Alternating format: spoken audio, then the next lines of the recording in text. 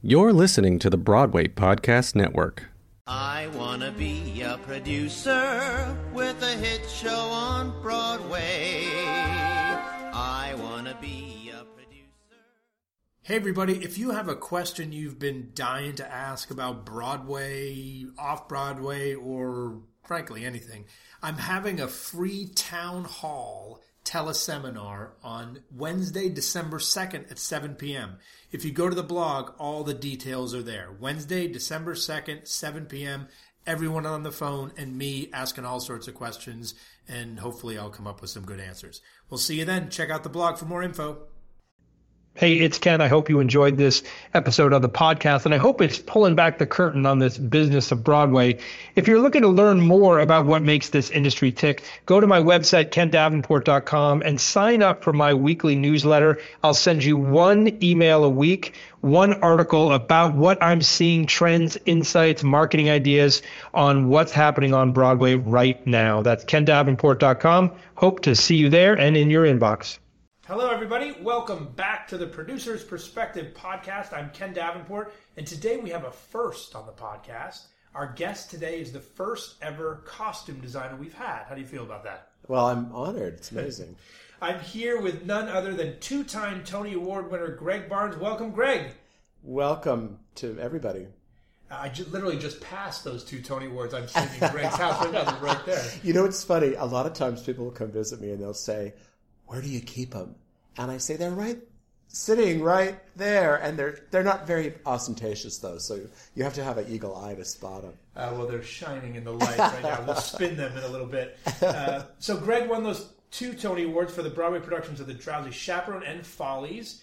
His other Broadway credits, okay, ready? This could take a while.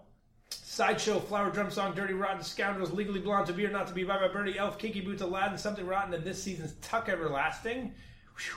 Done a ton of off-Broadway, regional, and all sorts of other work, including the Radio City Christmas Spectacular, right, in 2003? Did that I did it actually for about 10 years. 10 years? Yeah. Ooh, we'll get to that.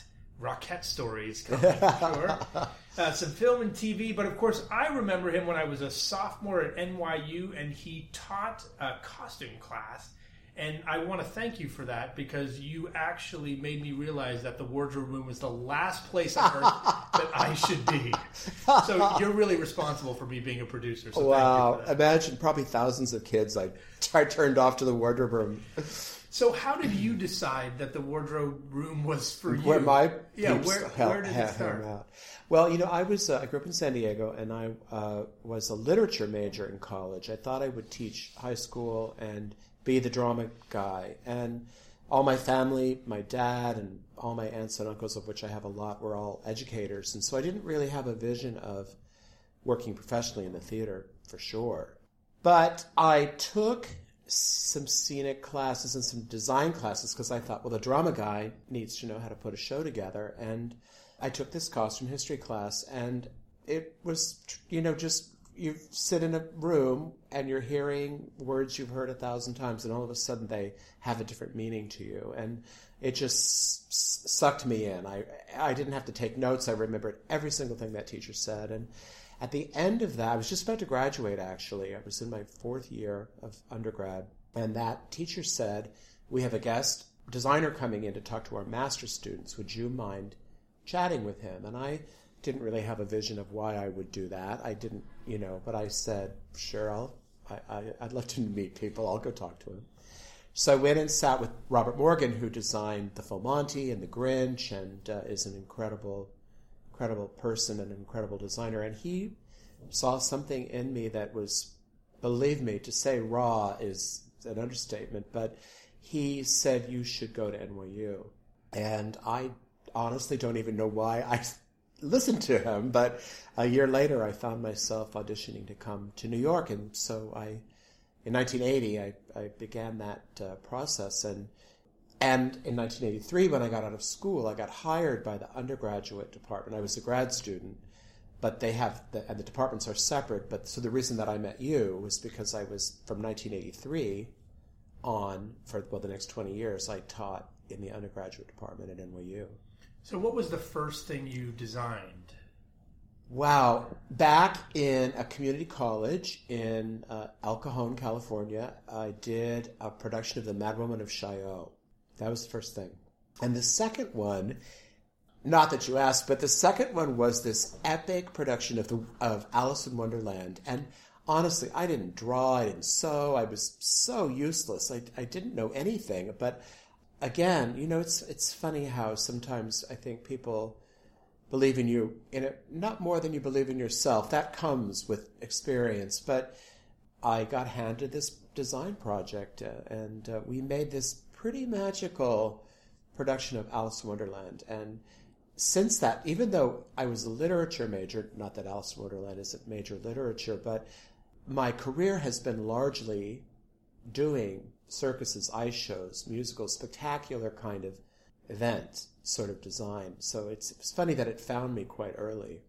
So one of the reasons I love doing this podcast is I get to learn so much about areas that I'm not that familiar with in wardrobe and costume design ever since I ran screaming from that classroom is one of those areas. But talk to me about that. I always assumed that you have to know how to sew, you have to know how to stitch in order to design. Is that true, or do you just have to have a visual eye? How does it... Yeah, it's funny. It's probably true in every discipline in the theater. But as a costume designer, if you say you have a very strong sense of how to make a thing happen, that can make a career. You may be weaker at, maybe your forte isn't visualizing unique worlds, but it's almost, I think all of us are paraplegic in a way. Like we have some part of us that's very strong. And then if you're lucky enough to get far enough along, you hire people to be your weaker self. And somehow that is a bonus because you have this alchemy of a collective that becomes a fortress. And I think that everybody you talk to has a kind of family that they travel with for a certain number of years. Even as a designer with your assistants, your associates, but then even within the community of, say, you're hired to design a certain project, you probably have worked with that director many times before because you speak a common kind of language.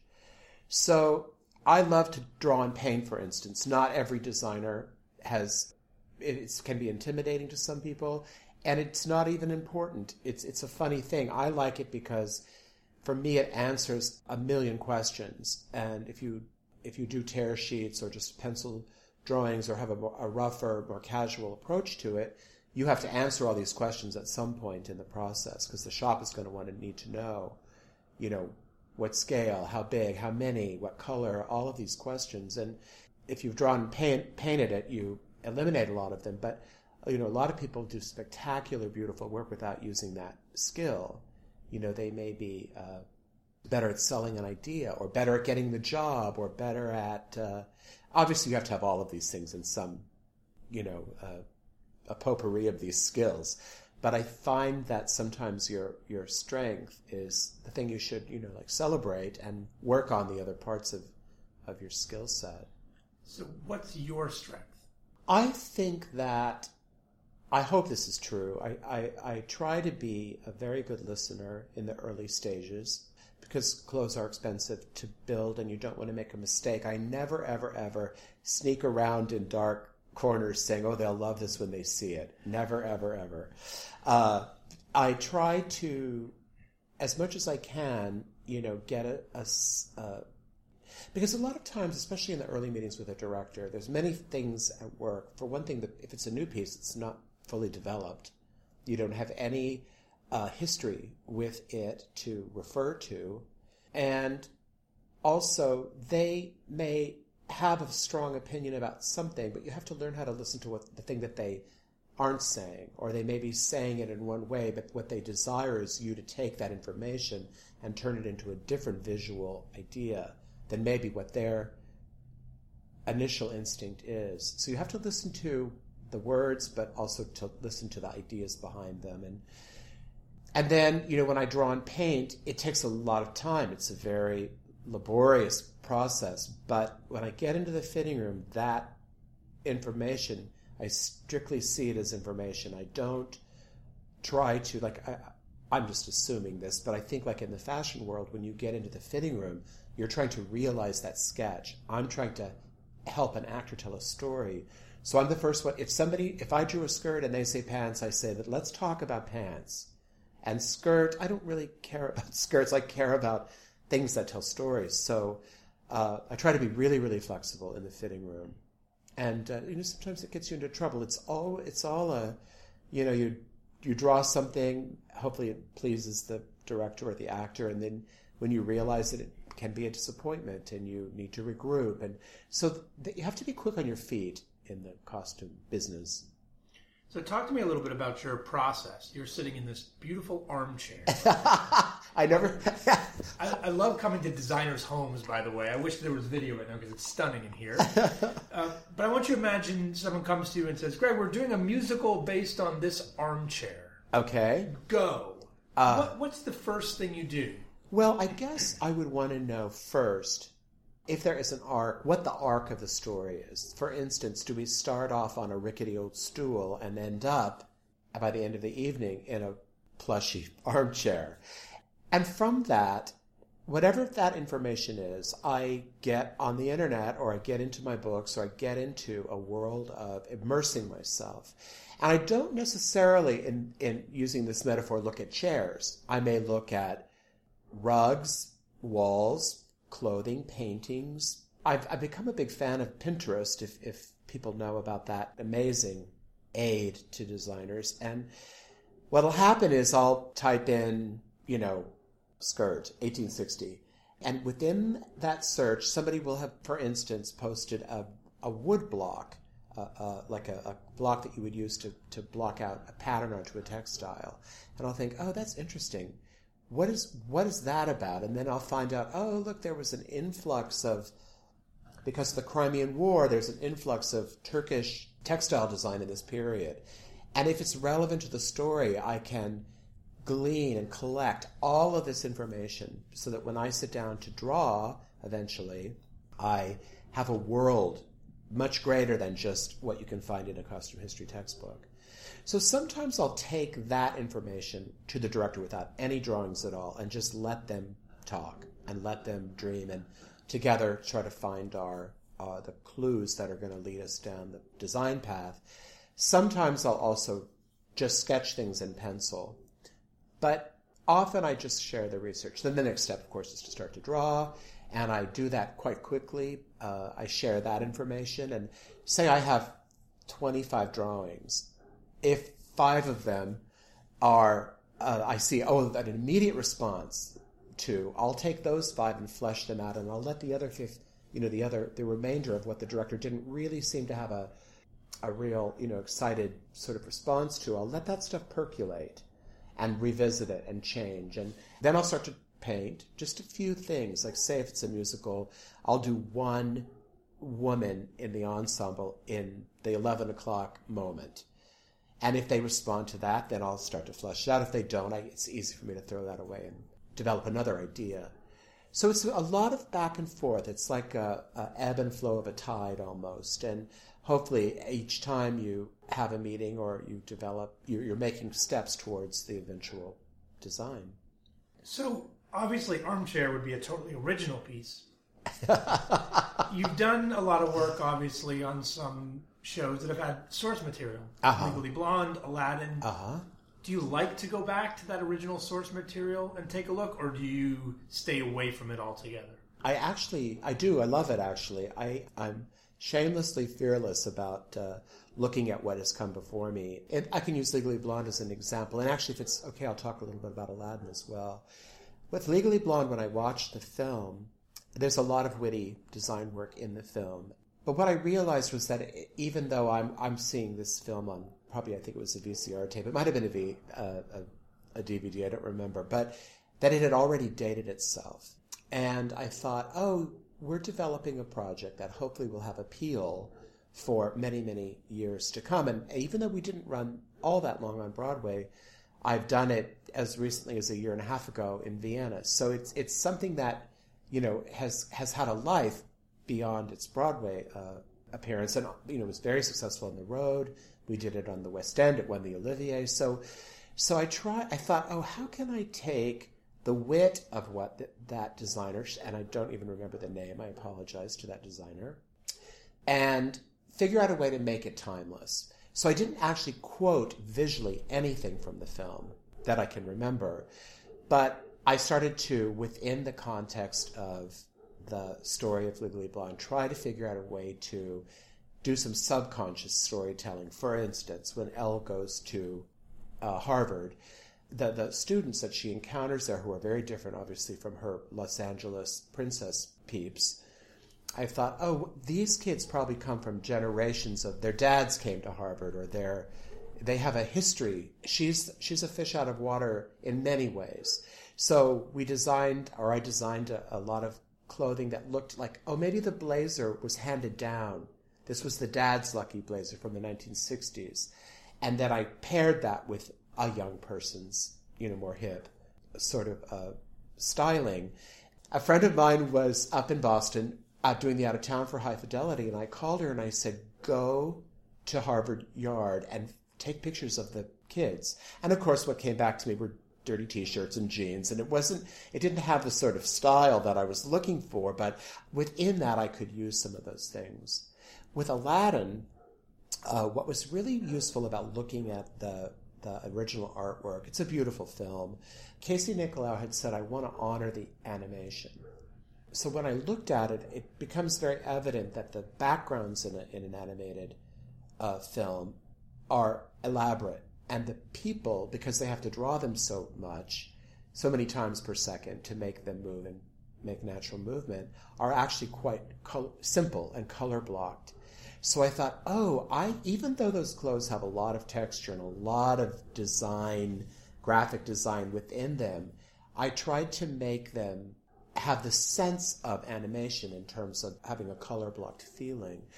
I didn't quote the film, but I have to qualify that because I did it a lot actually. But in 95% of the show doesn't look like the animated movie. The only place where I did really use the animator's original ideas were on Jasmine and Aladdin and Jafar, because I thought, well, if I was a child and I love this film and I go see Aladdin, I want to instantly know who my hero is, who, if you're a Jasmine fan, I want you to instantly have a pulse almost of excitement when that. So, I mean, it's a very sophisticated version of the film, but it's, the color, the breakup, the hair, all of that stuff pays homage to the film. Yeah, you do have an obligation to, these people have an expectation of what they're going to see. Exactly. If they don't see that, you'll disappoint them to some extent. Yeah. When I was a kid, my family were not theater goers. They were more little leaguers, and, we were quick to dash off to a football game, and I always wanted to see a show. So my dad would take us to see the circus when it came to events at the sports arena, ice shows, that kind of thing. And I remember being maybe 7 or 8 years old, and a touring production came through that was called Disney on Parade. And it was before ice shows, now they do a lot of Disney ice shows, and I was a little kid, I loved those albums that they had. There were no, if the movie wasn't new, you only knew it through these records. And so I remember sitting in that sports arena in the darkened light, and then those big soundtracks they always have, and feeling this incredible rush of joy. And when I work on a thing that has a kid, and where a kid is part of that audience, I always try to somehow help get that feeling so that experience happens for that child in the way that I felt it when I was a kid. You talked a lot, obviously, about the collaboration required for a director and a costume designer. It seems to be you're getting a lot of feedback and instructions, if you will, from them. Mm-hmm. What about the writers? Do you collaborate with the writers? Do you like a writer that says in the stage directions she's wearing a long pink gown that goes to her toes? I do, actually. I mean, oftentimes what that long pink gown might turn into a pantsuit. It happens, but at least that they are visual and that they are visualizing things. It's interesting. On 2 projects that I've worked on, one being The Drowsy Chaperone and the other being, they were both with Casey. What was the other one? It might have been an elf, but I start to do my process, and we chart everything out. And you realize, oh, they have a scene. Let me use the Drowsy Chaperone as an example. They have a scene that's set at night. They talk about the bride singing a lament to the moon. So I go back to Casey and I say, oh, obviously this wedding takes place over 2 days. I'm assuming the wedding is the following morning. And he says, oh, no, it's just one day. I said, oh, well, is it a nighttime wedding? Well, no, a nighttime wedding doesn't really sound right. So I say, well, in the dramaturgy as it's currently set up, and at this point, nobody's done the Drowsy Chaperone. It's a completely new, piece. And I say, they say here the bride sings a lament to the moon. So he says, let me get back to you. And he goes to Bob Martin and all of the amazing writers. And they then insert into the script, the man in chair, if you know that piece, says, well, of course, it's ridiculous because it's the middle of the afternoon. So what's great about being part of a new project is that you become part of the dramaturgy of the story, in a sense, by the questions you ask. And in fact, back to Drowsy Chaperone, I did a sketch for Georgia Engel of her first dress, and the song was called Fancy Dress, but when they saw the sketch, and I made the dress be 10 years earlier than the 20s, it was as if it was her favorite dress from another time in her life. And they saw the sketch and then they elaborated on the fancy dress. So it became, the lyric then evolved because everybody thought it was funny that she was dressed up in this anachronistically fancy dress. So I love that. I love that we get to be part of, the bigger picture as well. So you said something that would make all the producers out there happy earlier, and that you don't want to build anything until you know everyone's on the same page because things are so expensive. So imagine I come to you today and I say, Greg, we're gonna make this Armchair the Musical. And it's going to be a medium to sized musical. Off the top of your head, what do you say? Oh, well, Ken, you need X dollars for me to do that right. What's the average budget for a Broadway musical these days? It's interesting. My Broadway debut, which was 20 years ago, I believe, was Sideshow. And I had the huge benefit and gift of working with this gentleman, Scott Traugott, who is the A-list associate. He's the guy you want to have. And he explained to me, it was very simple. He said, let's chart out the show as we know it. It might change, but as of today, let's do a count of all the costumes. So say there's 100.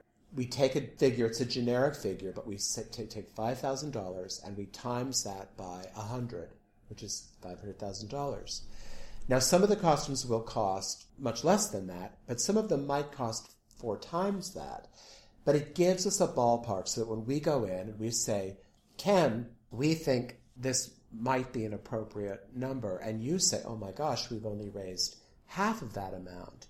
So we then know, well, we have a problem, and we could regroup, we could do this, maybe we can find money here, find money there, make this compromise, and in turn, what often happens is we'll come back with a figure that's maybe in the middle or somewhere in that gray area.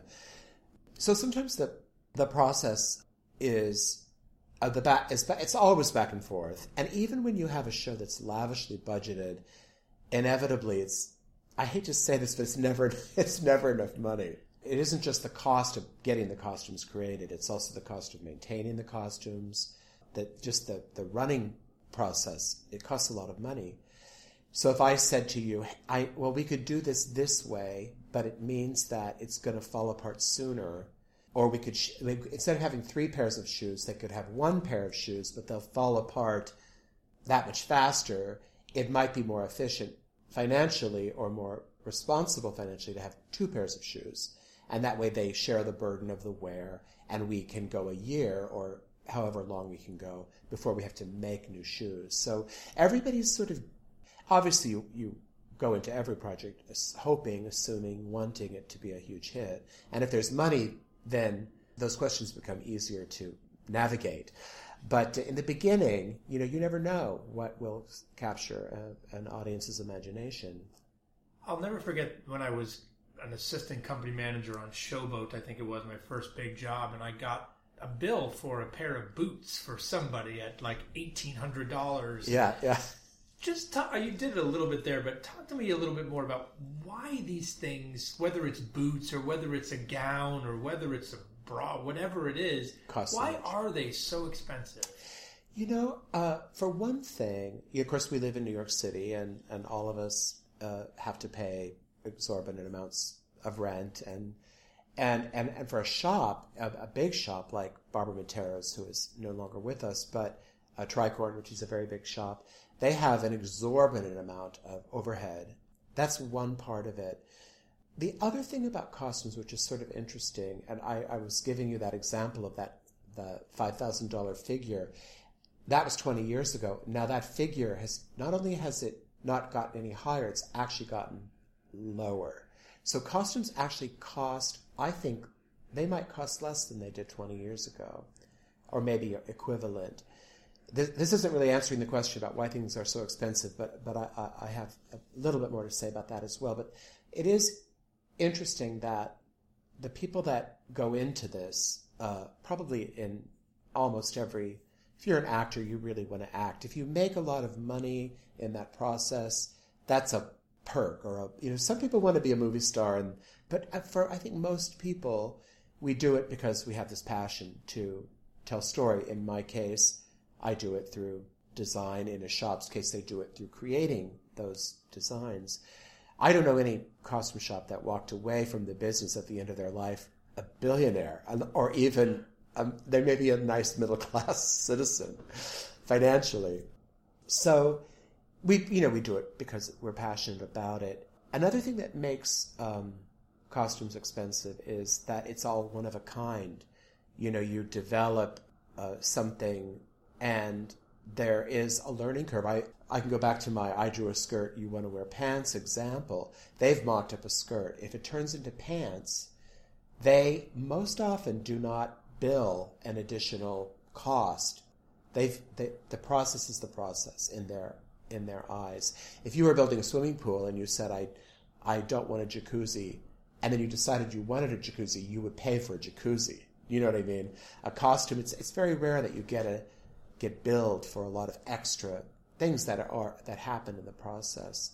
So, the costume shops they're heroes to me, even though I know sometimes you do think, why does this little dress cost $4,000? But when you look at the amount of staff, the amount of real estate, the amount of people involved, like I can give you an example about the size of a team it might take to do an Aladdin costume, for instance. You have the draper and their team. They have to have somebody who cuts it out. They have somebody who sews it. They have somebody that finishes it. So even if it's a small shop, it's at least 4 people. Maybe it's painted. You have to have a painter. You have to have that equipment, that space. Maybe it's painted and has a little beading on it. That's another department. So there's people in that department. And then there are who's collecting all of these beads, who is sourcing all of this dye, who is hunting down the 20 pieces of cloth that might be in a single garment. So it grows. It's not just you and one person. It's really a village. When they say it takes a village, in our business, it really takes a metropolis to make it happen. So I think that's why. And oftentimes I know after you've developed something, people hope that it will become less expensive after you've gone through this prototyping process. But usually on the first costume, the shop will lose money on the costume, which is sort of extraordinary when you think, why does this dress cost $4,000? So then they're kind of playing catch up a little bit on the future companies if you're lucky enough to have them. See, I'm learning something as we go. It never dawned on me that, it's a one-of-a-kind original. Paris original. It's that thing.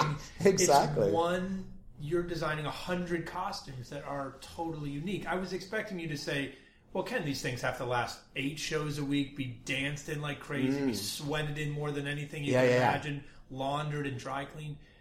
And they're Paris originals. If they're Barnes originals, every single one of them. Yeah, you figure a garment that they make in the fashion industry for a runway literally only has to survive for about I think a whole fashion show with 30 looks is about 8 minutes, 10 minutes. So that is a big part of it. I didn't bring any of that up, but there is this the reality of sweating and the amount of wear and tear that a costume goes through in a single evening of a show.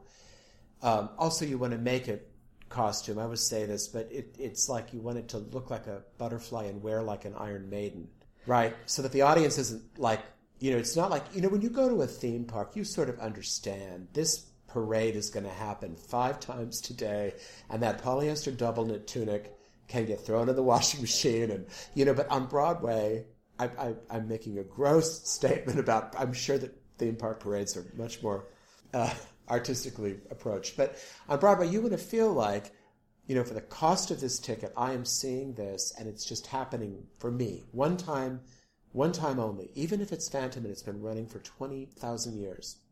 You want to feel like the clothes have a special quality to them, even if it's modern dress, even if it's, you don't want to, it's another thing, like if you're doing Legally Blonde, you don't want everybody in the audience to be wearing what the actors on the stage are wearing, because then the event doesn't feel as special somehow.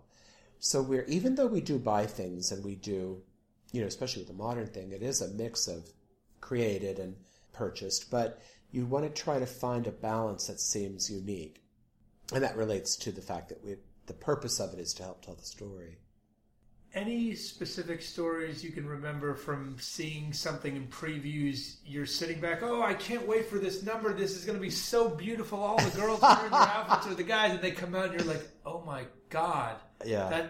That isn't right. I got to do this over. Oh, it's funny. We started this interview talking about how you don't want to waste money. And if I could line up all the times I've wasted money, you'd be appalled. I mean, there is something about it's a magic alchemy, really, and the audience is not to be underestimated. They are a part of it. So say you've designed and written and scored and created a moment, and it's your opening, and you need it to land in a certain way because it's going to set up how the story is being told, and it just sits there. No matter how good the dress is, that is not going to be the dress. You have to be willing to... I can use, if it's okay, use Kinky Boots as an example. When we went to Chicago, we made a lot of changes, and probably half of the garments, maybe not quite half, but we call them the angels, but they're Lola's, drag pals. So much of that changed, and it had to do with finding the right tone in a way for the piece, because it's not Priscilla Queen of the Desert. It's not that kind of an evening. And some of the stuff was too over the top, and some of it was not good storytelling. And even though I didn't do it in a vacuum, but collectively, through really smart producing and smart direction and smart collaborators, we were able to hone in on what the problems were with the wardrobe specifically, and quickly, like in a weekend, I would say, sketch in a new visual. And we used took things from that and put them here and ran to there and implemented it here. And I'm so pleased with how that all then eventually came together. And it was a better design then.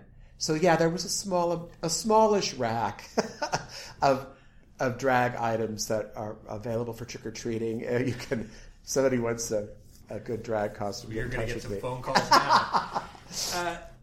Speaking of that collaboration, how much do you collaborate with the scenic designer? Because I once worked on a show, which I shall not name, that when we got the scenery next to the costumes, it was if someone threw up on the stage. Like, do you have to think about that backdrop? Oh my gosh. Yes. Oftentimes the scenic designer oftentimes is hired before we come into the picture. And that's my favorite.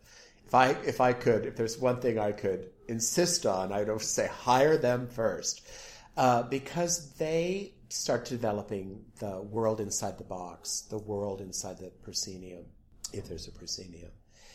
So, for instance, if I may, I'll use David Rockwell, who I know you spoke to. I love that interview. We did dirty, rotten scoundrels together. And I've worked with him many times, but I think that was the first time. And I went to see the set. I had just been hired. I hadn't, I'd never even seen the film at this point. And I went to his studio with Jerry Mitchell and Jack O'Brien, and they were working, on the set. It was pretty far along.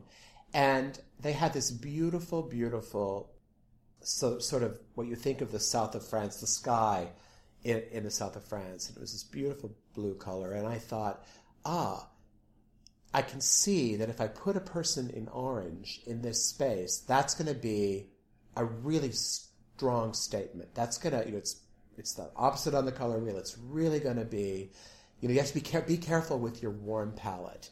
That's your ace in the hole. Things that are lovely and seafoamy and pale, they'll look like To Catch a Thief, and that can be useful to us. So it actually informs ways that I can work within this beautiful crystally world that David was developing. So I love it when the space is the first thing to come along. Often, it's funny, you never just work on one thing at a time. And I have to say, I wish I could say that the collaboration was more intense, more, side by side than it oftentimes ends up being. Sometimes you have a couple of meetings and you share a couple of sketches and you have a question a month into the process. What happened? What color is the sofa? What color is the armchair? But in terms of actually being in the best of all possible worlds, I don't think that kind of collaboration happens as often as we would like it to. It's just because everybody is so busy. You're always out of town and you've got 5 deadlines that are all happening at the same moment. And, I've got 3 shows running on Broadway and national tours. And so I'm on the road a lot and sometimes hard to get. And so the collaboration is tricky. But that kind of thing that you're mentioning, where you get there and it's like, oh my God, what have we done? That shouldn't happen. You may say, you should say, this doesn't work, but at least it's beautiful. Well, that whole show shouldn't have happened. So I'm not asking. Went wrong with that one. I was going to ask you what your favorite piece of work was, but now Susan Stroman has inspired a new question here on the podcast, which I'm calling the Smithsonian question, which is, if you had a choice of just one of your designs, the Smithsonian calls and says, we got room for one. Greg. Oh my gosh. I'll give you a show, though. We won't say one dress or one suit. The whole thing. What show of yours would you want thrown in there? Oh my goodness. This is like Sophie's Choice in some way. Like, which child do I keep? It's funny. I'm torn between 2, and I know that doesn't answer the question, but I'll explain why, if that's okay. Start with 2. It's cheating. I know it's totally cheating, and the Smithsonian's going to reject one anyway. But the original production of Sideshow, it meant so much to me. It was my Broadway debut. I thought it would take 5 years to make that debut. It took 20 years to make that happen. And we worked on it so long. And it was so, of all the things I've worked on, whatever anybody thought, good, bad, indifferent, huge fan, didn't care, whatever they thought, we created the event. There was nothing in it that was where you later thought, I wish we had, we should have. It was, we set out to make this thing happen, and it happened. It was all made by Barbara Matera, which was a huge... The craftsmanship of those costumes was extraordinary. So that comes to mind. That would be my column A choice. My column B choice would be the Drowsy Chaperone, because it was an evening that just percolated along, and I felt like all of the elements of the storytelling were equally delightful, if that's the right word. It just... I loved being a part of it. It was joyous, so unexpected. We opened in Los Angeles with no plan to come in, and then I think it was Woman in White closed quite unexpectedly, and 2 weeks later, there we were, loading in the Drowsy Chaperone. It was incredible, and actually, the Tobin Foundation has a museum in San Antonio, and they bought all those sketches. So they're not in the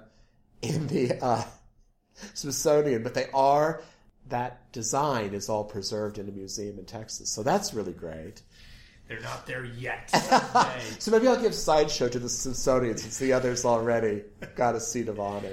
All right, my last question now, which is my infamous genie question, which is so... Oh my gosh, I should know how to do this. It's suited for you. And Casey Nicolau, who just did it a couple weeks ago. I want you to imagine that the genie comes to your door, knocks on the door, and says... Gregg, thank you so much for this amazing outfit. It's incredible. And because of that, I want to grant you one wish. Just one. I want you to imagine and think, what's the one thing that you can't stand about Broadway? You're such a genteel guy. You're so nice and friendly and collaborative. What's the one thing that makes you so mad, that keeps you up at night, that makes you swear, if only I could change this one thing, that the genie would change in the snap of a finger? What would you want that genie to change about Broadway? About Broadway? Wow. It's an interesting thing about... I think there's a kind of cynicism about people that love the theater. And I guess I'm speaking to people that write a lot of... that blog and write... or that not blog, but excuse me. That's okay. I can take it. I can take it. You can take it. But people that go in the chat rooms and all of that. And I love to get that opinion. I love to see... what people think. It's a raw, instinctual, it's their first experience and they are, unafraid to share their thoughts and very passionate, and I love that. But I think that oftentimes if something isn't working or people, nobody loves everything. Not everybody loves everything equally. And they often say, well, they sat down because this is going to make a lot of money if we do this. And I just hate that because I have never, in the 35 years I've been doing this, ever sat down at a table where anybody said any words to that effect. We all want to tell a story, make it beautiful, make it unique, make it have meaning. So that attitude that there is a kind of cynicism doesn't, I just don't know anybody that I have ever worked with, collaborated with, that has that. I'm not sure if I'm answering the question well, but I know when I read it, I think oh God, that's so hurtful. And it isn't at all, what we set out to do. We set out to make something joyous, and if it's an entertainment, we wanted it to be, joyously life-changing. If it's a story with a different kind of meaning, we wanted you to come out and be changed or have a different perspective on life. That's really what the job is, ultimately. Well, I agree. And I want to thank you so much for being here. And also thank you, your answer about the Smithsonian question just shows what kind of guy you are. Because I asked you, what work would you want, of your work would you want to be in the museum? And you said a show where we all just got along and the story was told wonderfully. It wasn't about your designs. You're an incredibly collaborative guy. And we need so many more of you in the theater. And it's obvious why you've been such a success. So thank you so much for that. Thank you for spending the time with us. Thank you, all of you, for listening. Next week, Gregg, one of your producers, Daryl Roth, with us next week. Thanks so much, and we'll see you then. Don't forget about the free Town Hall teleseminar on December 2nd, 7 p.m. Check out the blog, theproducersperspective.com, for all the details and to register. We'll see you then. I'm gonna be a producer. Look out, Broadway, here I come.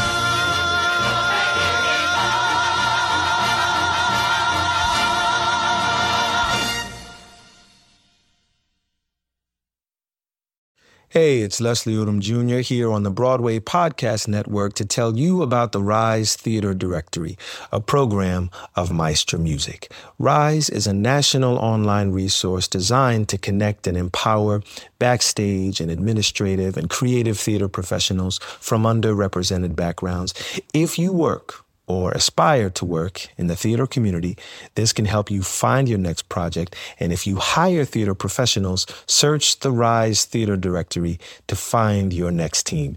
Create your profile now and get more information by visiting risetheater.org. That's theater with an RERISETHEATRE.org, because only together we rise.